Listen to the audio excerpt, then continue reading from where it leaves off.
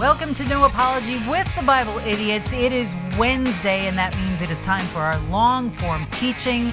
Today, Pastor Chris is going to take us to the book of Romans, chapter 6, and the title of the message is Snapshots from the Pool.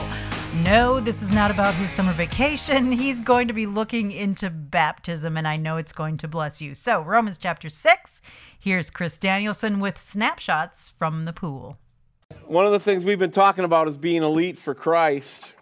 And when we went through that series, it turned out to be 3 sermon series. One was passion to be elite, one was purpose to be elite, and the other was pushing to be elite.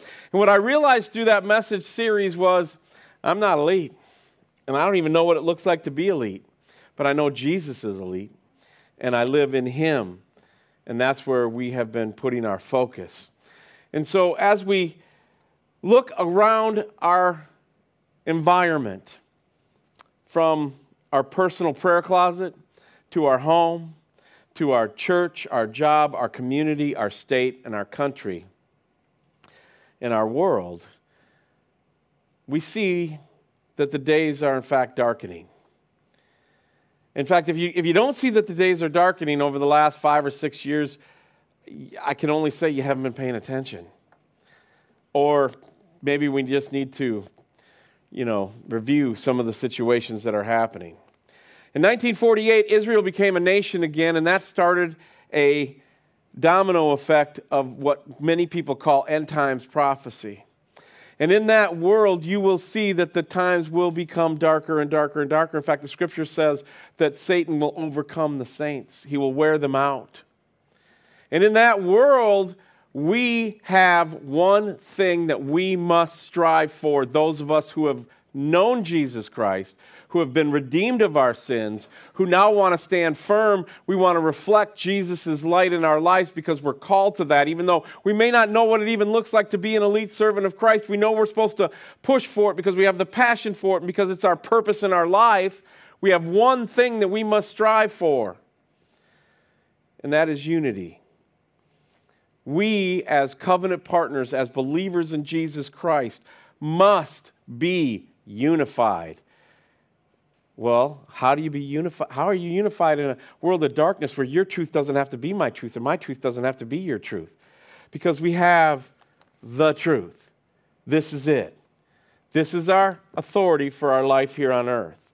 And in unity, we will grow stronger. And we have an opportunity because today we still draw breath, and until that changes, regardless of how long we have, we are growing stronger and we're reaching out. And I'm going to tell you, intentionality matters, and it matters right now because the days are getting short and the times are dark. So what do you mean, Chris, by intentionality? I mean prayer walks. I mean the block party in September. I mean movie nights. I mean podcasts, the TV show. Next April 30th and May 1st, we're going to have a special community-wide cowboy event that we're going to get to be a part of. I'm talking about praying for youth camp. I'm talking about this Wednesday night story time. Our resident poet Quentin's going to share a little bit. Right now on the sheet out there, there's only 3 names on it. And I know 40 or 50 you're going to show up. Be intentional. Sign up. On the 21st, we're going to show you what God's doing through a TV show. It's an amazing miracle of God for us to be able to reach out like that. But at the end of the day, what matters when you read your covenant partnership certificate, and those of you who are regular attenders who know Jesus, who are thinking about becoming covenant partners, and those of you who may choose to get baptized at the end of this message, what matters is that we are unified under the Lord Jesus Christ, and to do that, I feel like it's time for us to get back to the basics over the next couple weeks. On August 1st, Sunday, one day only, we're not having a 9 o'clock or an 11 o'clock service. We're having a 10 o'clock service. And it's going to be a celebration of the brand new Lifehouse coming out of COVID, coming out of the changes that have happened in Abilene. We are not the same as what we were 2 years ago or even a year ago when I got here. We're different. We're stronger. God's moving in us. And we're going to have a celebration at 10 o'clock. It's going to be a beautiful service. And I got a feeling those drums are going to be played that day. by somebody, some way. If I'm playing them, stuff went horribly wrong. Because somebody's playing them. And then we're going to have a huge potluck. We're going to have one thing that we do here in Abilene is we bring the food. I learned that. But we're going to get back to the basics between now and then over the next couple Sundays. Why? Because when we get back to the basics, then we can understand that day by day, the enemy is trying to take you off your game. Hour by hour, the enemy is trying to move you to the side so he can have his dark agenda take over in your nation, in your state, in your city, in your church, in your home, and even in your prayer closet. This week, I was praying in my special spot, and 4 times in 5 minutes, I was distracted by my own stupidity. Trying to pray for you, covenant partners. Thank goodness your life isn't based on the prayers of your pastor, because you'd all been in a world of hurt this week. No, I start praying and I have the best intentions, and all of a sudden I'm just thinking of stupid stuff. Literally stupid stuff. Like, why does a dog do a certain thing? If I added too much garlic, would it ruin this dish? Just dumb stuff. Well, the Vikings used the 3-4 defense. Where does that come from? It's just... So you get back to the basics. And when you get back to the basics, one of the things you want to look at is what is our faith about and why do we have the kind of faith that we have? And so we're going to go to Romans chapter 6 today. And I want to talk to you about going to the pool, going to baptism, what baptism is and what it's not. And this might be a review for some of you, but on the other hand, it may be an encouragement, because I want you to take the message and the basicness of baptism, and I want you to apply it in your life across everything. The prayer walks, the church services, the block party coming up in September, even the next time you come to church. So let's go to Romans chapter 6. We're going to read the first 7 verses. Let's stand for the reading of God's word today. It says, "What should we say then? Should we continue in sin so that grace may multiply? Absolutely not. How can we who died to sin still live in it? Or are you unaware that all of us who were baptized into Christ Jesus were baptized into his death?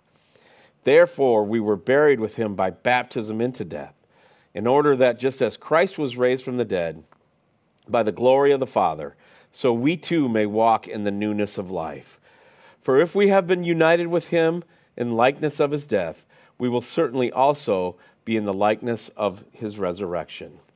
For we know that our old self was crucified with him, so that the body ruled by sin might be rendered powerless, so that we may no longer be enslaved to sin." Verse 7, "Since a person who has died is freed from sin."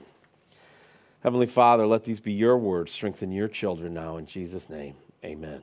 Be seated, please.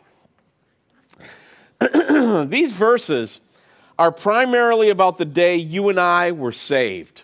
Now, if you're not saved, a lot of this might go over your head, but if the Spirit moves in your heart, come see me. We can talk about that too. This is for the saved. This is for the church. This message is for God's children. Most of you here today are God's children. Most of you have made that profession when you became covenant partners or regular attenders as I've gotten to know you. Some of you I don't know. We have a couple people I met for the first time this morning. But when you were saved on that day, we experienced, those of us who've gotten saved, we experienced what's called the baptism of the Holy Spirit or the baptism of the Holy Ghost. Now, the baptism of the Spirit, listen to me now, the baptism of the Spirit has nothing to do with shouting, speaking in tongues, or any other of the myths or some of the false doctrines that are attached to it that we get all around our world. And yeah, you heard me right. They're false doctrines based on a little bit of truth here, a little bit of truth there, but it's not based on the whole counsel of God. See, the baptism of the Holy Spirit refers to the moment that you and I were placed in Jesus. Okay? When God saved you by his grace, he baptizes you. He immerses you into the body of Christ. That's who we are. We're the body of Christ. And that is the core foundational thing about being a covenant partner at Lifehouse Church. 1 Corinthians 12:13 says this. 1 Corinthians 12:13 says, "For we were all baptized by one Spirit into one body, whether Jews or Greek, whether slaves or free, and we were all given one Spirit to drink." What's that? Jew and Greek, slave and free, what does that mean? That means it doesn't matter who you are, where you come from. It doesn't matter your background, your educational, your financial status, whether you've been to prison or not, whether you've been a drug addict or not, whether you've been a goody two-shoes your whole life. It doesn't matter. Fill in the blank for yourself. And let me tell you, it's no different than me. It's no different than her. It's no different than him. We're all one body in Christ. Because we were all sinners. And Romans tells us that while we were yet sinners, Christ died for us. So he knew we were sinful. He takes us, he baptizes us, he immerses us into his body. It doesn't matter where we've been in the past. Now we're saved. Now, you can't see or feel that baptism, but it occurs nonetheless. Some people actually have these great emotional experiences when they're saved. Other people have no emotional experience when they're saved. But that transfer of trust happens, and they say, not this life, but the next life. I'm putting everything in with Jesus because he died for me. I'm going all in with him. I'm a sinner. I can't save myself. I need salvation to stand before a holy God. Lord, save me. And there is a spiritual truth that happens. It's called the baptism of the Holy Spirit. Now, the water baptism that many of you have gone through, and some of you are going to go through next Sunday, 2 Sundays from now, the 25th, is a physical symbol of a spiritual reality. It is an outward expression of an inward work of God. Baptism saves no one. This is why it was so hard to find a flicker of faith that I felt would really be appropriate. Because on one hand, I don't really want to joke around, and on the other hand, I don't want to have somebody get the false impression based on a little video clip. Because everyone who is saved should be baptized. It is a statement of faith. It tells the world you've received Jesus as your Savior. You are publicly acknowledging the spiritual work of God in your heart when you followed him with a believer's baptism. But it saves no one. Now, I've had the privilege of seeing a handful of folks get saved recently. Praise the Lord, he's still saving souls. Some of these folks are going to follow the Lord's obedience to his command that those who trust him be baptized. And I'm excited about that. Matthew 28:19. If you want to know a mission statement for the church, it's right there, Matthew 28:19. Go, therefore, and make disciples of all nations, baptizing them in the name of the Father and of the Son and of the Holy Spirit. What does that mean? That means you've made disciples. How did you make disciples? Did you close the sale? No. Were you just convincing in your talk? No. The Holy Spirit convicted people based on the good news that was brought by the happy feet of those who were able to proclaim it. And the Holy Spirit saved people, and then you're making disciples. You're showing them how to grow in the Lord. You're feeding them. You're nurturing them. You're being with them. You're in covenant partnership with them. And then what? You baptize them in the name of the Father, Son, and Holy Spirit. Why? Because that helps with salvation? No. Salvation's already happened. You're making disciples. Now it's out of good old-fashioned gratitude, following the example of the Lord Jesus Christ, who was baptized by John the Baptist at the beginning of his earthly ministry in Matthew chapter 3. So before we take these people up to the swimming pool on July 25th, we're going to take a moment today and think about what we are doing. And I want you to see from these verses that it is a symbol of the believer's baptism. It's so important. It's so awesome. It's so great. But I want you to know exactly what it is so there's no confusion. So let's take a few minutes and take our camera and get some snapshots in the pool. Let's start with point number 1 of our 3-point message today. There is a snapshot of dedication. There is a snapshot of dedication. Verses 4 and 5, it says, "Therefore we were buried with him by baptism into death, in order that just as Christ was raised from the dead by the glory of the Father, so we too may walk in the newness of life. For if we have been united with him in the likeness of his death, we will certainly also be in the likeness of his resurrection. What's going on there? Unity. Unity's happening there. The phrases buried with him and planted together speak of identification. When a child of God is baptized in the water, he or she is identifying themselves with Jesus and with his death and resurrection. Again, if you take one thing away from this message, it's this. Listen to me. Baptism cannot save. It has never saved a soul, and it never will. Regardless of what some groups teach, no one is saved by being baptized. It is the work of the flesh, and it does not save. Do you have a scripture to back that up? Well, as a matter of fact, I do. Ephesians chapter 2, verses 8 and 9. For you are saved by grace through faith, and this is not from yourself, it is a gift of God. Verse 9, not from works, so that no one can boast.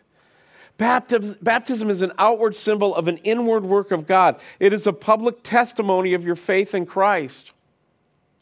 It's also a public testimony of being unified under the body of Christ.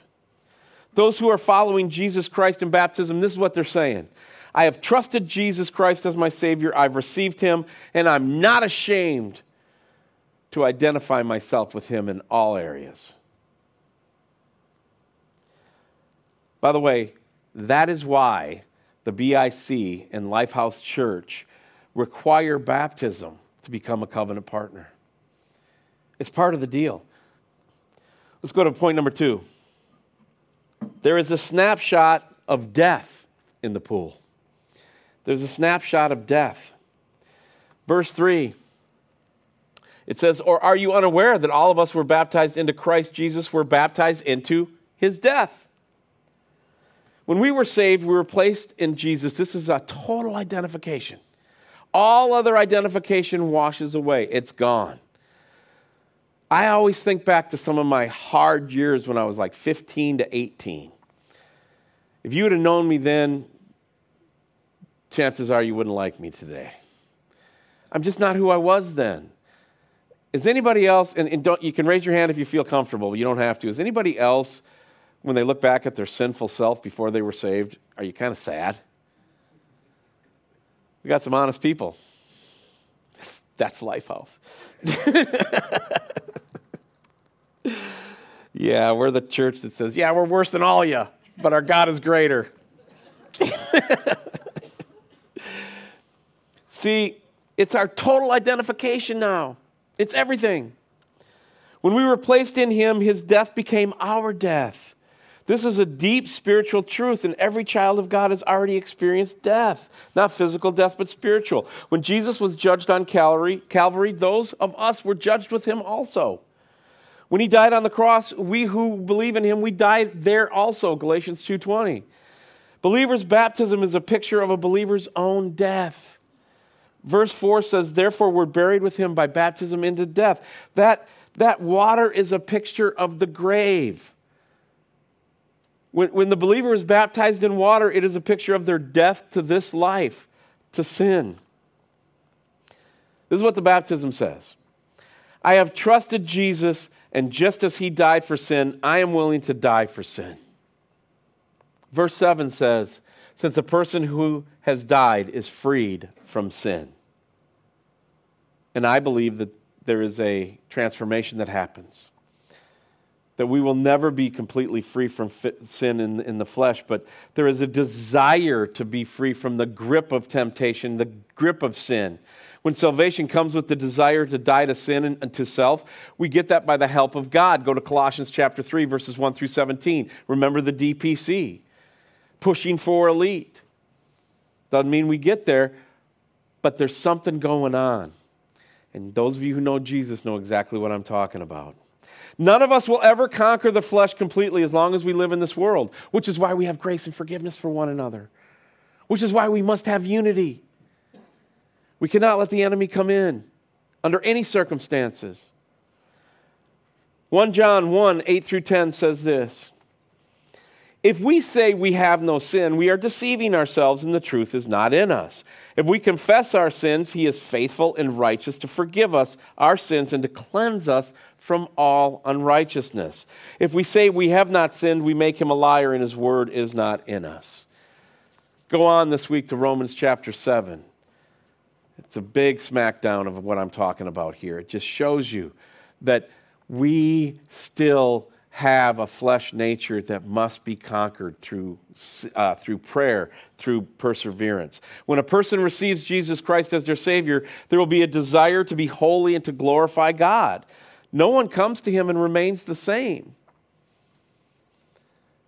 That's why you see some people that I call false converts. They say a sinner's prayer, but nothing else happens. And you ask, why did they say the sinner's prayer? What were they running from? What were they running to?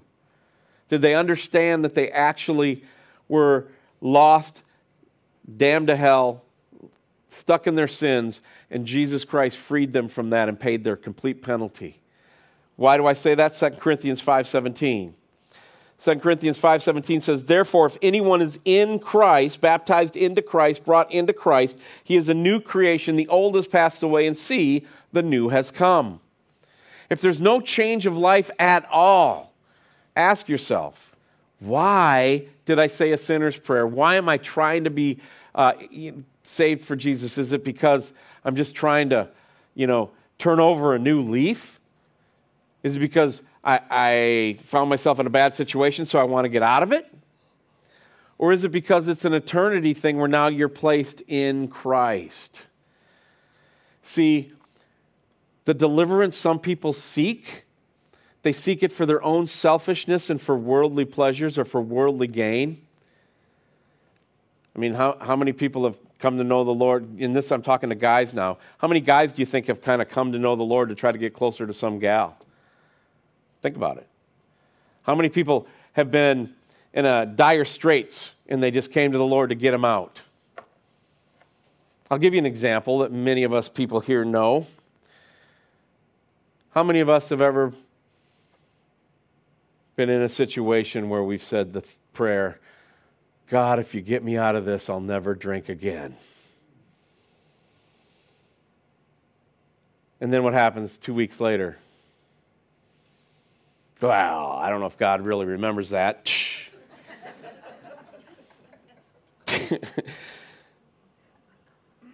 See, the authentic believer who comes to Christ as a sinner to be forgiven of their sins doesn't want that life anymore. And they want it so bad that they surrender their life to Christ, not just, hey, get me out of this situation. And so that's another thing that happens at the pool. Point number 3, our last point today. There is a snapshot of deliverance. There is a snapshot of deliverance. Baptism not only pictures death, it also pictures resurrection. When Jesus died, those who believe in him died also. When Jesus rose from the dead, those who believe in him rose also. When we were in him, he died on Calvary. We were there, and he came up out of the grave. And when a person believes in Jesus, they die to the old life of sin, and they're raised up into the new life of Jesus. Does that mean they don't make mistakes? Does that mean they don't annoy people? Does that mean that they don't stumble? No. They still do those things, but it's different now.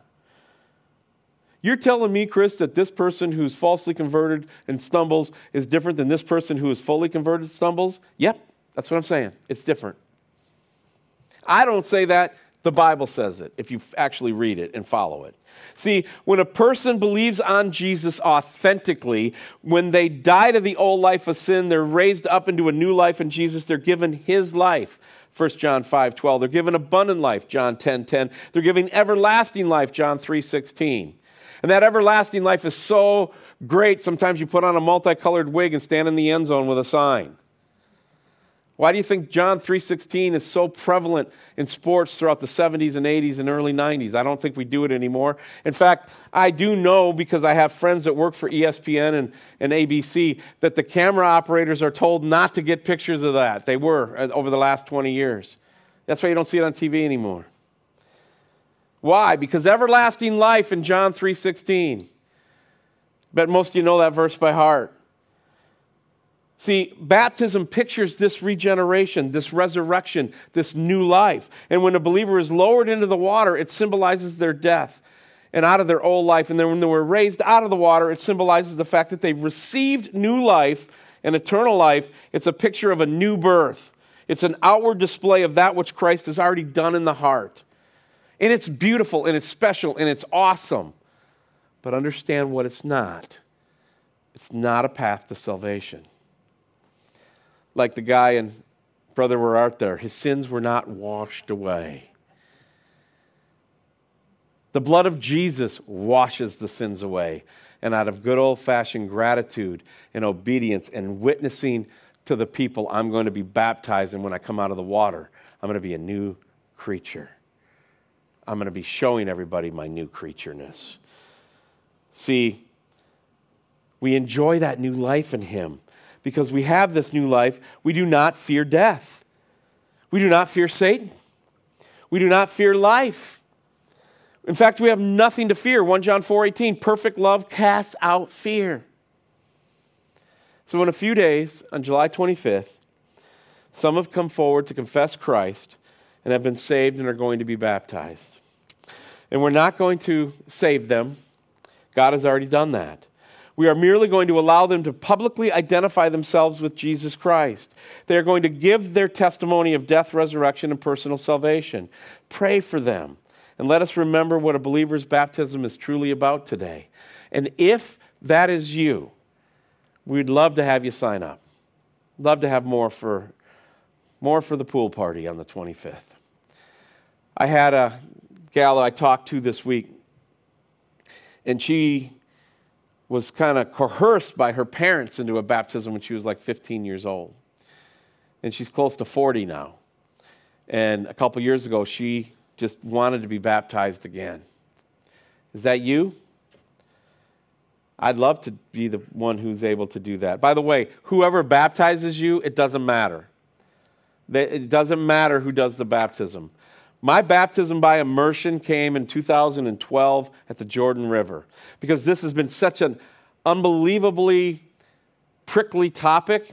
It's a way that we found over the last 2,000 years to divide ourselves, that being in the public eye, on the radio, we would get call after call after call about why, you sprinkle, you dunk, you do this, you do that. Well, Chris, when are you going to do your baptism by immersion? Because I was sprinkled as a baby. I said, finally, in exasperation around 2007, 2008, I said, look, if God ever allows me to go to Israel, I will get baptized in the Jordan River like my Savior. Otherwise, please get off my back about it. And so we get to Israel. And the person who did my baptism is the head of the Seventh-day Adventist TV network. His name's Jim Gilley. Good guy. I mean, we toured around with him and his group for a couple days. And it doesn't matter. It doesn't matter. And I've told you that, baptize you in the name of the Father, Son, Holy Spirit, and lift it up. In the BIC, what we do is what's called trine baptism. Baptize you in the name of the Father, the Son, and the Holy Spirit. That came about in like 300 AD from, I can't remember the guy's name, but it was because the Trinity was under attack. See, Satan will always try to attack us in any way he possibly can, including the authentic awesomeness of the testimony of the baptism of Jesus Christ as we're testifying that we're going down into his death and we're coming out with his resurrection. I know, says Satan, let's find a way to use that and divide as many people as we can.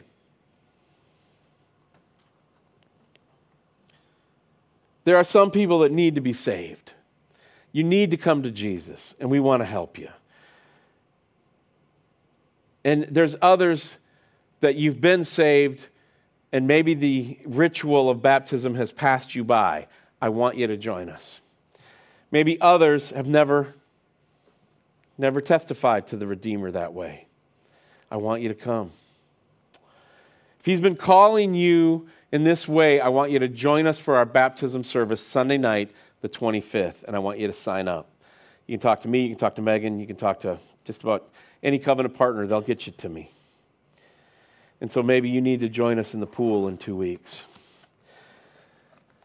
But most of all, I want you to join with me. And I want you to pray for these dark times. And we have a great opportunity this week. You were given the testimony of the camp, the Bible camp that some of our folks are going to. And they stood up here and they said, we need prayer for this, we need prayer for that. And then Shell said, look, pray that when they come home, the mountaintop experience lasts a little bit longer, that it doesn't just be a crash. And so I want you to join us as part of the Life of Pi. I want you to join us in our story time service on Wednesday night. But most of all, I want you to consider joining us as covenant partners. And if you are a covenant partner and you've not been baptized, that you would join us for that baptism service. If you don't know Jesus, the times are short. Now's the time to commit your life to Him with everything that you've got. And He'll even give you more. He'll give you more and more and more. And then you'll ask God, Lord, I want to push to be elite. And then He'll take the next 3 weeks and show you how unelite you really are. But then you can recover from that, just like I'm trying to recover from it. By the way, don't ever pray for patience, because He'll give you ways to be patient. And it's the same thing that I'm going through with baptism and all of these things. Let's pray. Lord Jesus, we love you and thank you and praise you. Lord, I ask that you would just have that Holy Spirit reach down and convict any of the brothers and sisters here that need to come to you authentically and be saved. And then, Lord, let us honor you appropriately with our baptism service in the pool in 2 weeks. Lord, strengthen this church. Help us be light in a dark time. We love you, Jesus. Amen. Thanks for tuning in to our Sunday message. To donate, request prayer, or to contact Pastor Chris, you can write to Lifehouse Church at P.O. Box 661, Abilene, Kansas, 67410, or go online at lifehouse-church.com. On behalf of the entire congregation, thanks again for your support.